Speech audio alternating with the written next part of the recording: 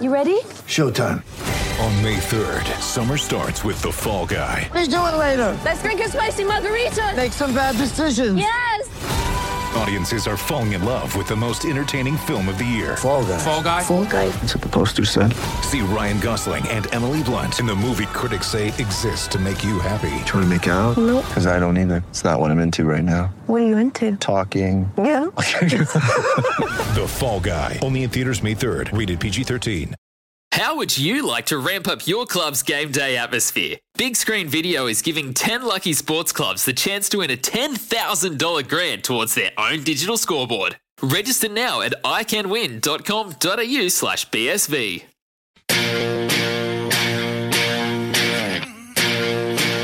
The award-winning Crunch Time.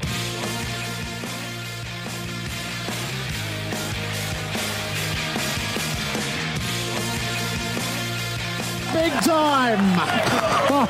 And Ned Kelly and Moo got nuts in their house at home because that is just a dream start for the young man. Johnny Patton seems to be maybe in tears on the boundary line right now, so that is a really distressing sight. Last inside 50 he looked to be really struggling, and now sitting on the bench with his head in his hands and just sobbing uncontrollably at the moment. We're waiting to So hear. Graham Wright's told Channel 7 it's a hamstring. Okay. Kicking at his third. Into the field of play, Myercheck screws it for home and snuck it in. And kicking like Dacos. That is beautiful stuff. Kicks up to full forward. What have they got down there? Cox, it clears the pack. Hoskin Elliott pounces and goes. The Pies do kick a goal in the final term, and they re-establish the lead at 34. Collingwood return to the winners list. After a couple of weeks that called a lot into question, they easily account for Hawthorn tonight and probably should have won by more than they did. 32 points, the Magpies over the Hawks in Sydney.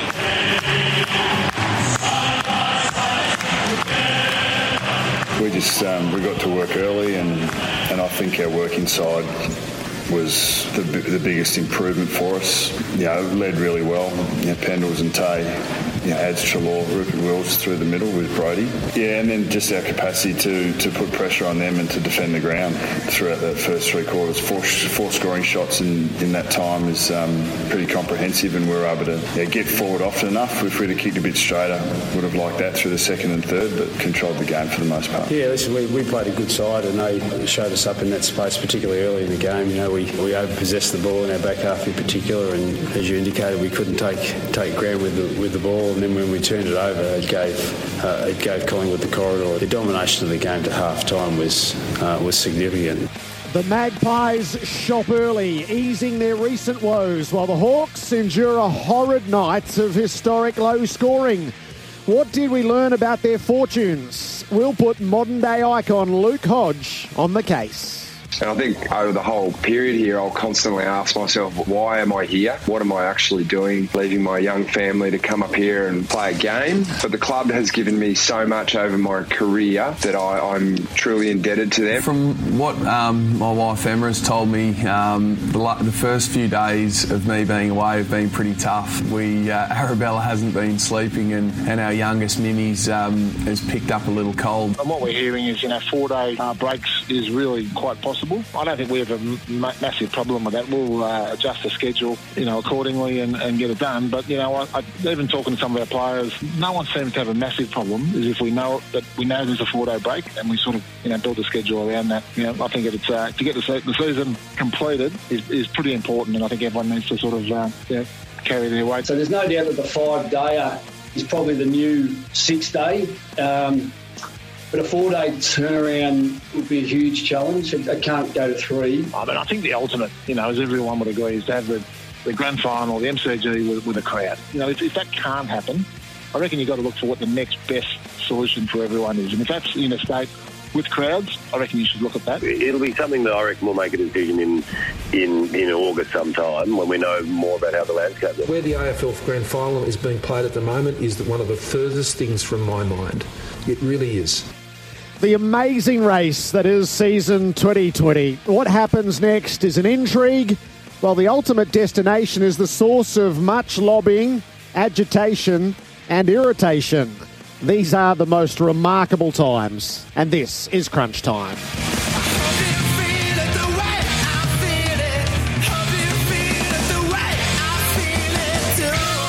Crunch time is for Cleanaway, Stockdale and Lego and McDonald's. Never miss a goal with McDelivery. We're fully stacked and we're on the clock because it's the early start today. Game after game after game after game. It's a blessing in lockdown. The footy is there for you constantly.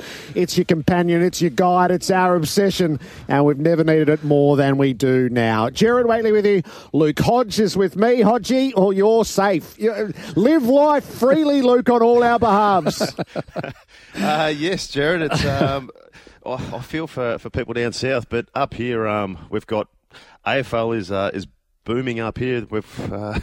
It's a weird feeling considering everywhere you turn around up here. We've got AFL games. We've got 4 games at Metricon this weekend, which is unheard of. But unfortunately, we've only got 30 minutes to talk about it because we've got a game in about half an hour. So we've got so much to talk about.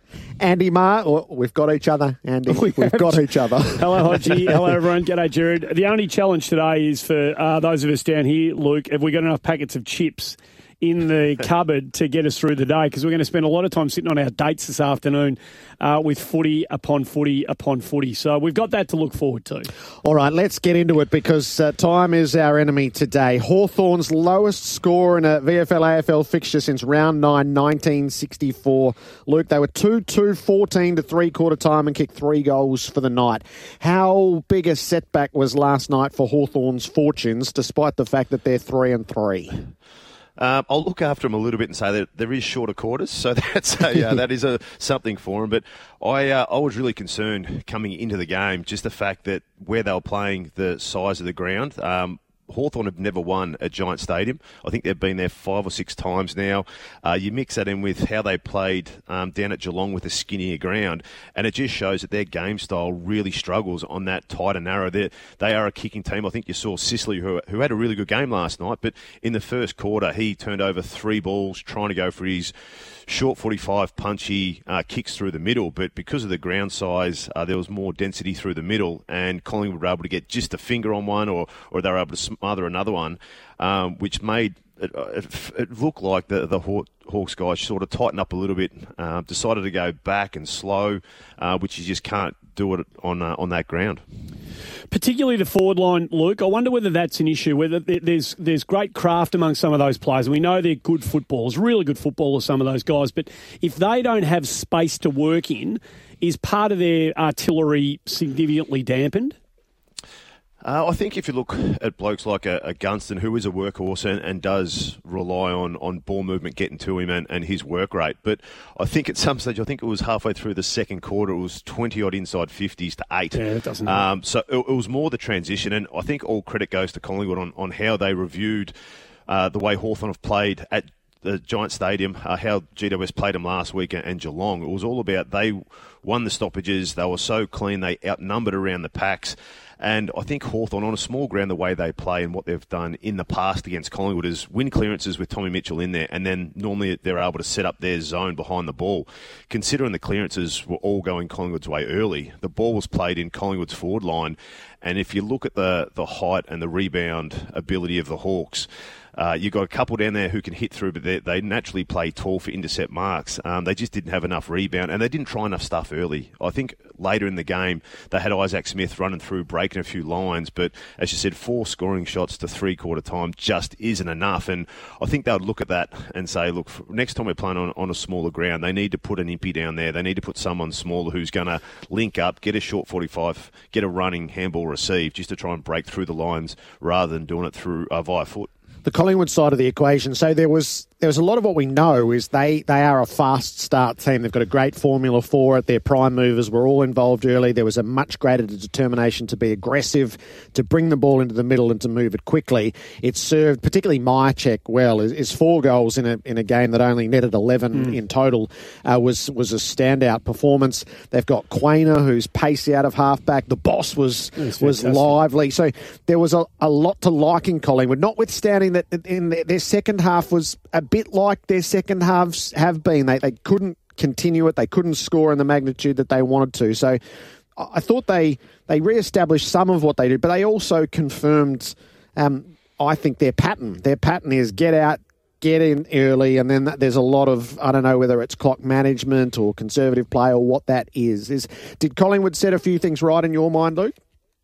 Yeah, I think so. I think, and they were able to, I guess, fill in for De Goey, who wasn't there, side bottom. I thought throwing Jamie Elliott into the middle, where I think Hawthorn waited till after half time to put Wingard in just to try and put in a bit of speed and flare it up. But Elliott had a real impact. I think he had 4 clearances until half time.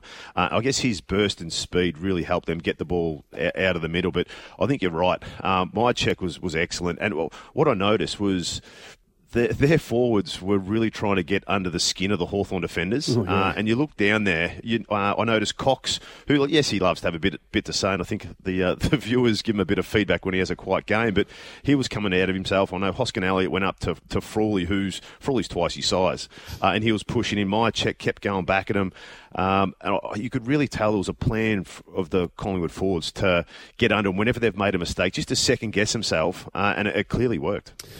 They're getting a lot out of Mychek, aren't they? He's your classic sort of bush handicapper who's stepped up, and they've got a group one. They've got a group one down the other end in Darcy Moore, who has covered the loss early of Jeremy Howe. I'm fascinated in what you said last week to Jared about Harris Andrews, Hodgie, and I fully expect you to stand your digs on him. But if I gave you Darcy Moore or Harris Andrews to choose from here and now, and you can only pick one, which one would you take? I'd probably say still Harris, even though I thought Hawkins did a really good job on getting to dangerous spots. And I think it's the difference with Hawkins is he got his opportunities in kick straight, which puts three goals on the board against Harris. But that's taking nothing away from Darcy. I haven't seen Darcy as much as Harris, but I know that Harris was All-Australian last year. He's been consistent for the last few years. But, yeah, that's taken nothing away from Darcy because he's stepped up in Howe's replacement, as you said. And he can take talls and smalls, which is really handy for Buckley, so they can flick around different forwards if they're strong against them. The injury side of the equation. So this is both a narrow and a broad conversation. A couple of really distressing scenes last night is Jonathan Patton down on the bench, and we were really fearful, obviously, because of his history with knees. By the time we found out it was a hamstring, it was a source of great relief. It's incredible distress to him because clearly in his heart he feels like he can't get a run at it. Is to see a player like that, his interaction with his medical staff, Luke, what were you observing of someone who's been there? Yeah, that was. I think if you ask most doctors and physios, have they been told to push off in no uncertain terms by players? They would say every player would have said it to them, especially on the field. But what got me was it was about 15 minutes after he come off, so we'd realised he had the hamstring. He was very emotional on the bench, but then at quarter time he was still telling the physio to hoot 3 or 4 times walking towards the bench, and naturally you'd sort of sit back, and as a player, when you're on the bench you sort of respect all the players around there, and it didn't look great, but then you go back and think, what's this kid been through? He's come up with so much pressure on him. He's had 3 knee reconstructions. He's finally getting back out, and you can kind of understand Woe's frustrations and his reaction to last night. But I think with this shortened version of the game, back-to-back games, and his size and coming back, he needs as much time and space as he can. So it's unfortunate for him, but hopefully it's not a long one. But it did catch my eye, the interaction with him and the Hawthorn physio. Are we going to get the extra 2 players on the bench? So there's a really interesting case study last night, Jamie Elliott. So here's Nathan Buckley. He kept Jamie Elliott off the ground for the entire last quarter. That was a decision made with a medium term in mind, to be honest. I mean, Jamie could have kept playing, and he was a little bit frustrated by the call. But maybe there's more of that mentality, and I don't know whether it's the right decision myself. I mean, it's the right decision because Jamie will be upright and all right for next week.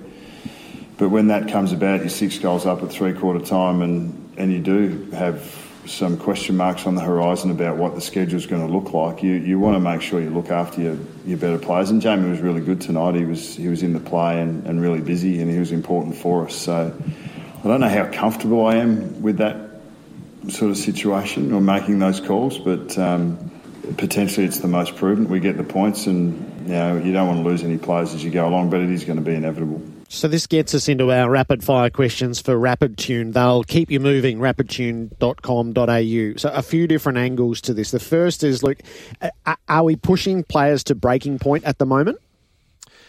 Clearly, when you come back and you've got a shorter pre-season, there is more chance of risk with soft tissue injuries.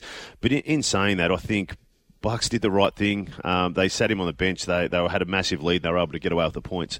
Looking at that, they've got a massive list. They got 44 players, which it's about how much do you push. We spoke last week about Cunnington. Was he right to play? Was it? And he did a hamstring. Clubs and doctors in particular are going to be put on the spot to make a clear-cut call. And I reckon from now on they're going to go the cautious side, especially when there's 5 and 6 day breaks. They're going to have to use a lot more of their list than what they have in the past. This will be the biggest strategic decision that's made game to game. It's not even a week-to-week conversation by the time we get sort of 2 weeks down the track, is how do you manage your players? How many games do you want them to play? Is once they need a schedule to map out, okay, so we've got 4 in 20 days here. How are we going to do this? When's your rostered day off? I think this is going to be... this will play a huge role in who's successful and who's not. Without it, I think it goes back to before they put in the end-of-season bye. And I wasn't happy when they did that because I thought it brings in the mental strength, the physical strength, and the professionalism of all the players to make sure that they're peaking at the end of the year. And that means that you're going to give a star player a rest round 18, 19 so he's fresh and ready to go for the finals.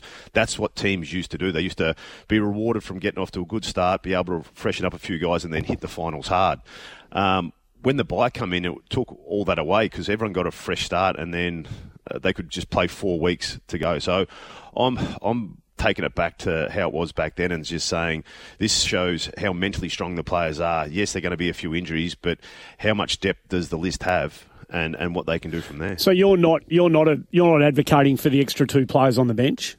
No. Okay. No, I reckon we keep it the same. And as I sort of said before, it's about making sure that if you've got the 29th, 30th, 31st player on the list ready to step up if there is a few injuries or there's a few doubts, it shows these other guys that are on the list that, hey, if you stick in there, you train hard, you'll get rewarded with your opportunity when it does come. Hodgie, have you got a sense of how different it is between games in terms of recovery time, rehab time, prep time? Have you got a sense for how different that will be from game to game? We played a 5-day break last year on the Easter Thursday against Collingwood, and it was all about recovery, preparing yourself ready to play the next game. There was no main training sessions. But if you look at how training is at the moment, their main training sessions aren't main training sessions anyway. What we used to do, it was an 18v18. You'd do structures and that for 15 minutes, and then you'd play full on for 2 10-minute halves. And that's how you got your conditioning and your training. At the moment, they're not allowed to do that anyway. So they're pretty much going from week to week, recovering, sorting out some skill stuff, a few tactics, but there's no real physical sessions anyway. So every player I've spoken to who's away from home, just relishing the idea of playing more often. They don't want to be hanging around. They actually are not interested in training. There's play, recover, and they feel with the lesser workload that 4 days is perfectly fine. Their bodies are feeling fine and ready to play in 4 days.